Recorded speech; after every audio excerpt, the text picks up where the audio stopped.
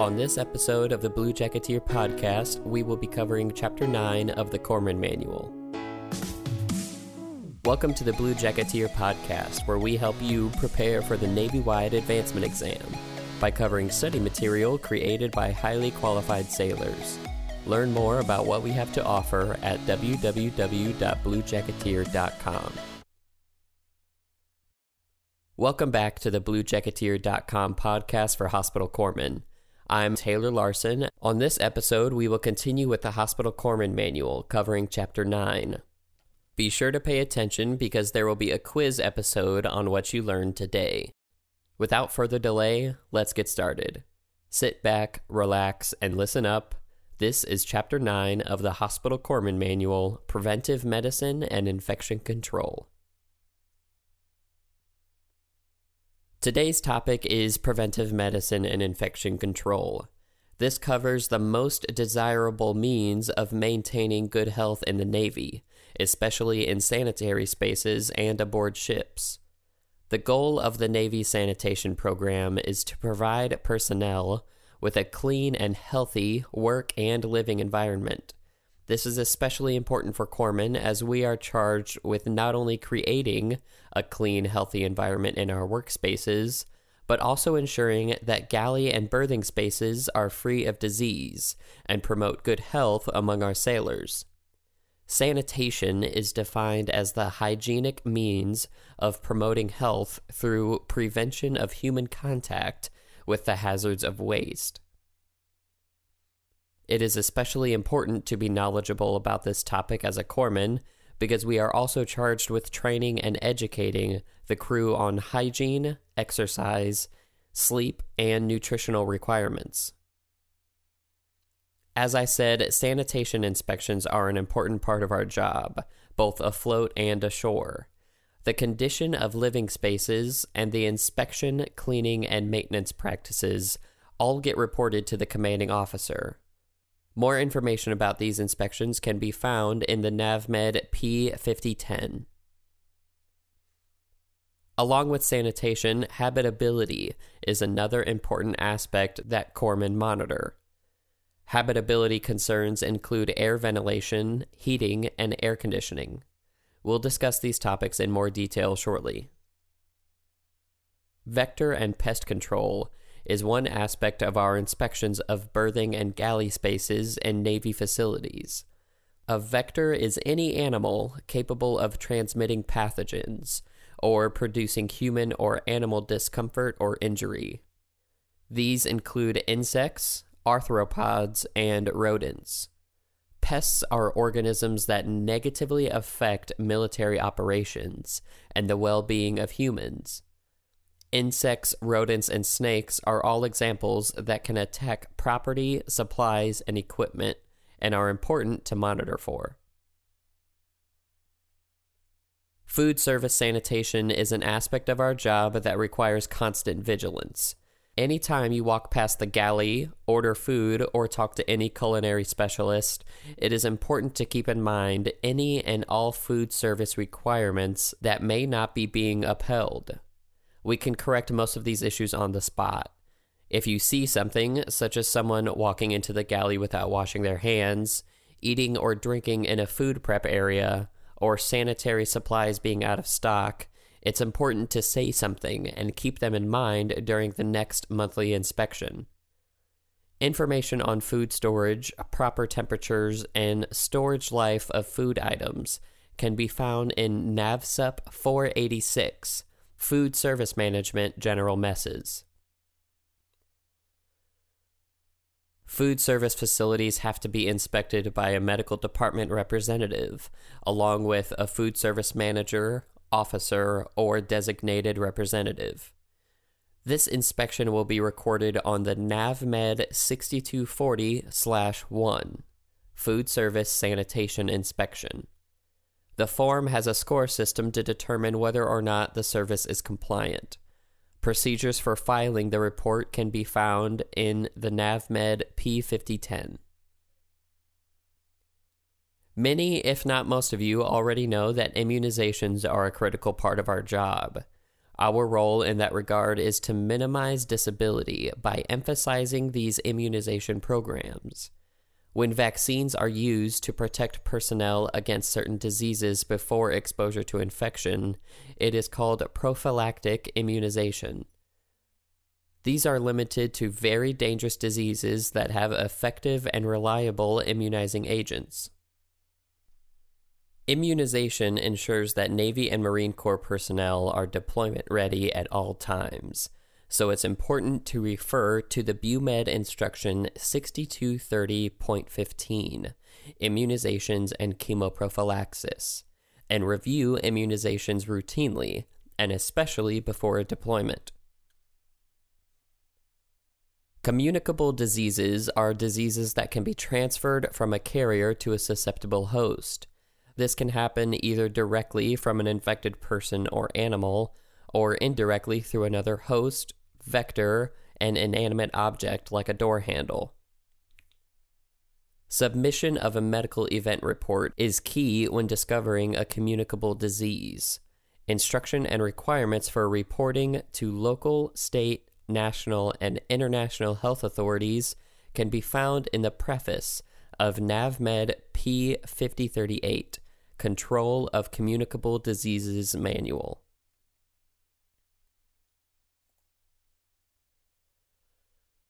Water supply disease control is another important aspect of protecting sailors and Marines. Drinking water standards for ashore and afloat can be found in BUMED Instruction 6240.1, Standards for Potable Water. Concerning water supplies in the field, make sure you consider water acquired in the field unsafe until it has been disinfected and tested. Water treatment is done to purify the water and make it potable or safe to drink.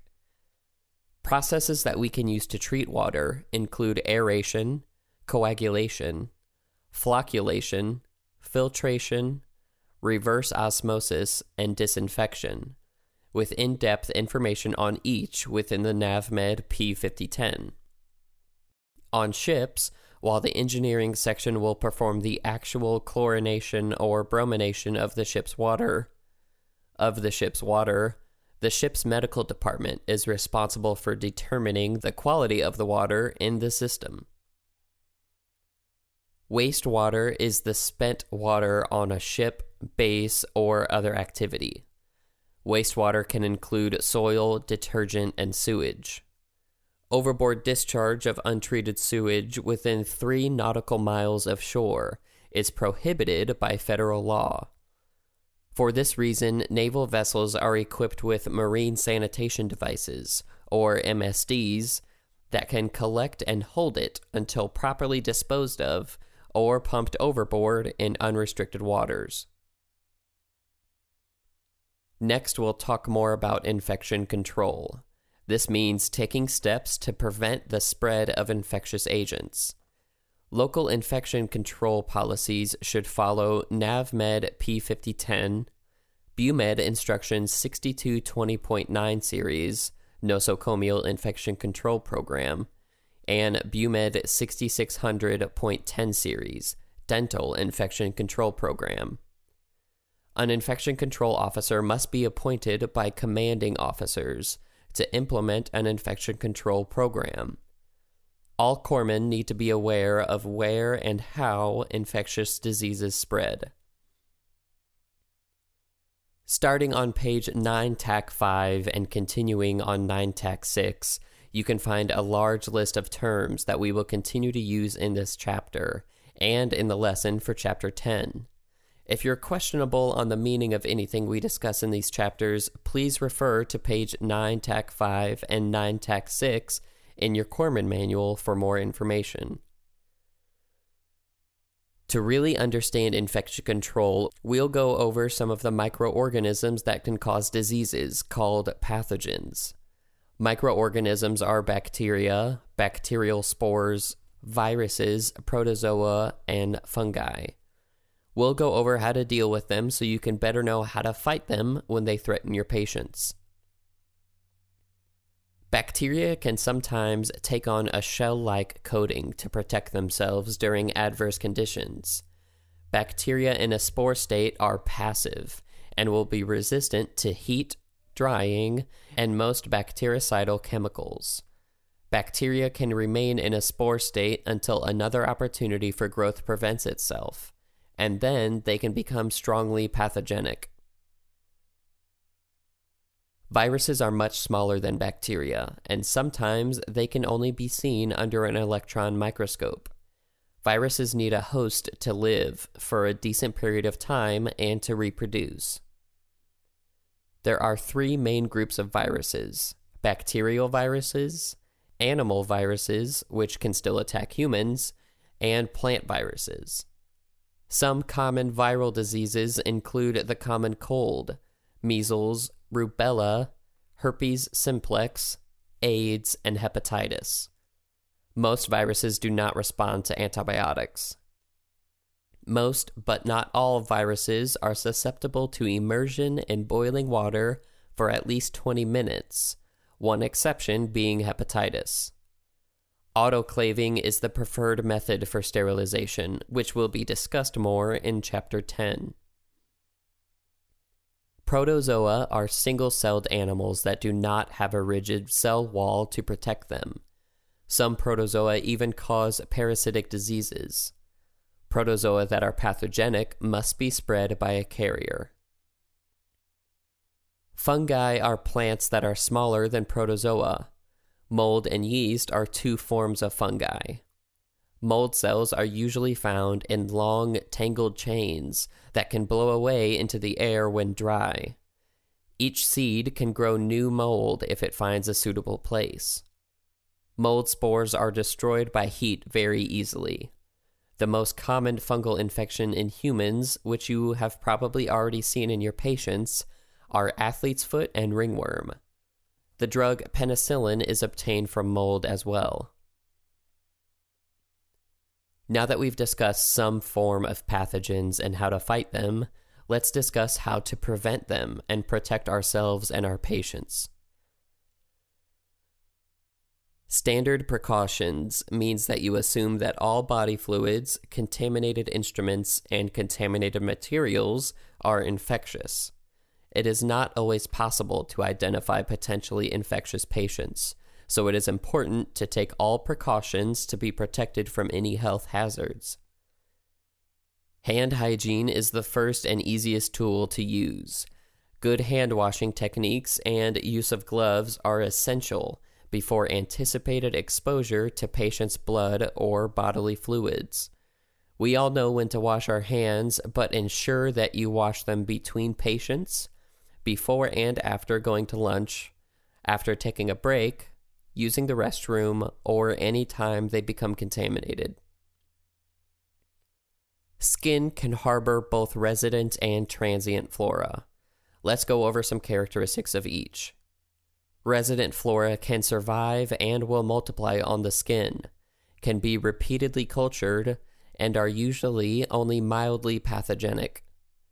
Transient bacteria do not survive and won't multiply on the skin, are not firmly attached, and can be removed by simply rubbing your hands together under running water.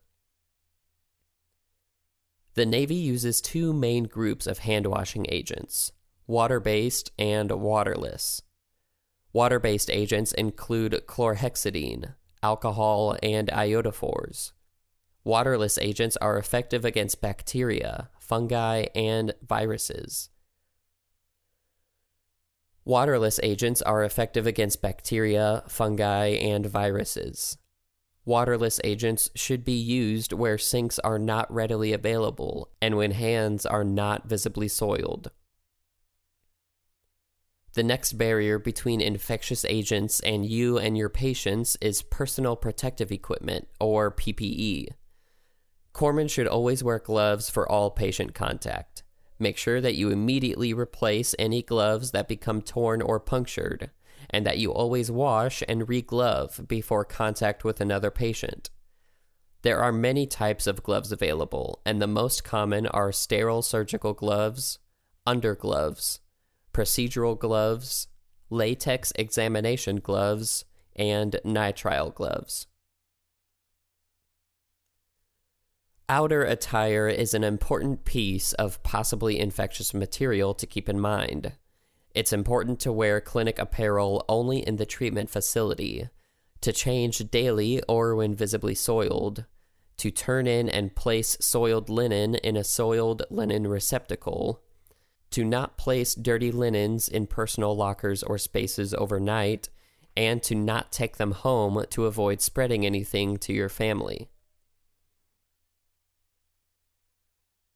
Transmission-based precautions are the second tier of infection prevention, above standard precautions. This precaution level should be set for patients with confirmed or suspected pathogens that can be spread by airborne, droplet, or direct contact with the patient. Airborne precautions should include placing the patient in a private negative pressure room, with the air from inside the room being pumped outside or through a HEPA filter. Droplet precautions are for patients with pathogens that spread by coughing, sneezing, or talking, like the flu, adenovirus, or rhinovirus. Contact precautions are for patients with infections that can spread by direct contact with a provider or indirect contact, such as equipment or surfaces. Some examples of this are MRSA or VRE.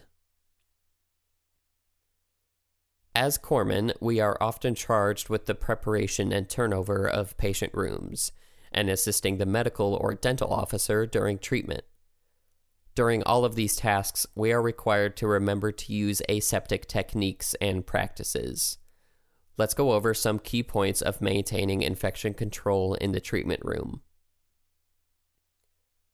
Be sure to wipe all flat surfaces, including tables and chairs, that all trash from the day prior is taken out, and to place barriers on equipment that is difficult to clean. Be sure to leave the wrapping material of instrument trays and packs underneath as a barrier for the work surface to make cleanup easier.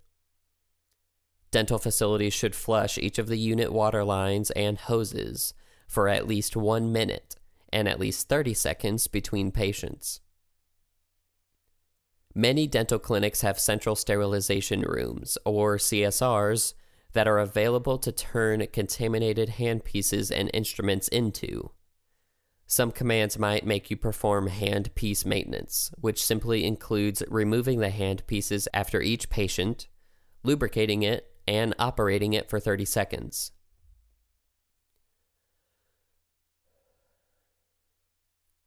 Exposure incidents can be very serious if not dealt with appropriately and immediately. Mistakes do happen, and sometimes a mistake can result in a penetrating injury, like a needle stick or cut, or being splashed in the eye or any mucous membrane with contaminated fluids.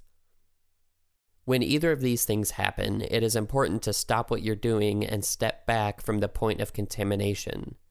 Squeeze the skin around the needle stick to expel any blood or possible contaminants. Cleanse the injury site or flush the eye for 15 minutes with cool water. Once all of this is done, report what happened and seek medical attention. Your facility should have a protocol spelled out for most exposure incidents, and after an incident has already occurred is the wrong time to become familiar with it. One of the last steps to infection control is the management of infectious wastes. Improperly handled infectious waste can become a grave concern to both public and environmental health. BUMED Instruction 6280.1, Management of Infectious Waste, has the minimally acceptable guidelines for facilities to follow.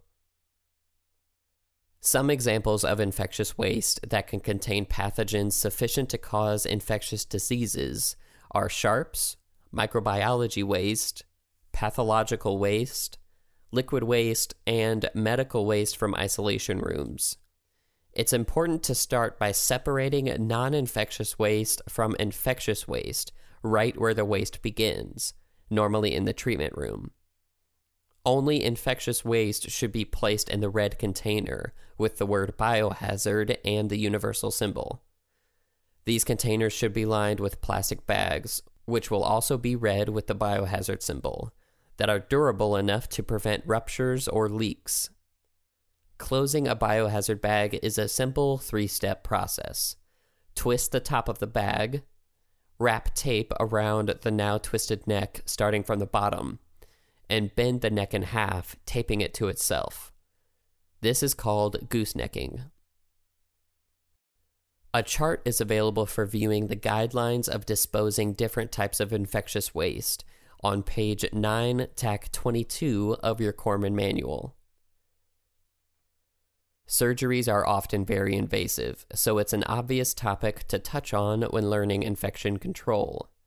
Surgical aseptic technique, the sterilization, storage, and handling of articles to keep them free from pathogens, is key in reducing the amount of microorganisms that can pose a threat to personnel and patients in these delicate environments. Let's go over some guidelines to keep in mind. Good personal hygiene is key. If you have a cold, sore throat, open sores, or an infection, don't go into the operating room. Operating room attire can't be worn outside of the operating room. Staff having direct contact with the surgical site must perform a surgical hand scrub before the operation. All instruments and tools need to be sterile. There are specific procedures to gowning and gloving for a sterile operation. Images for gowning and gloving are available for viewing on page 9 TAC 29 and 9 TAC 30 in your Corpsman manual. This concludes our lesson for Chapter 9 of the Hospital Corpsman Manual. I hope that you are not only able to learn something, but also apply some of the information in this chapter to your daily duties. Remember, at Blue Jacketeer, we bring you the very best in advancement exam preparation. Don't forget to check out our next episode where we will be covering Chapter 10 of the Hospital Corpsman Manual. As always, I'm Taylor Larson, reminding you to stay Navy and always keep working for that next rank. Thank you.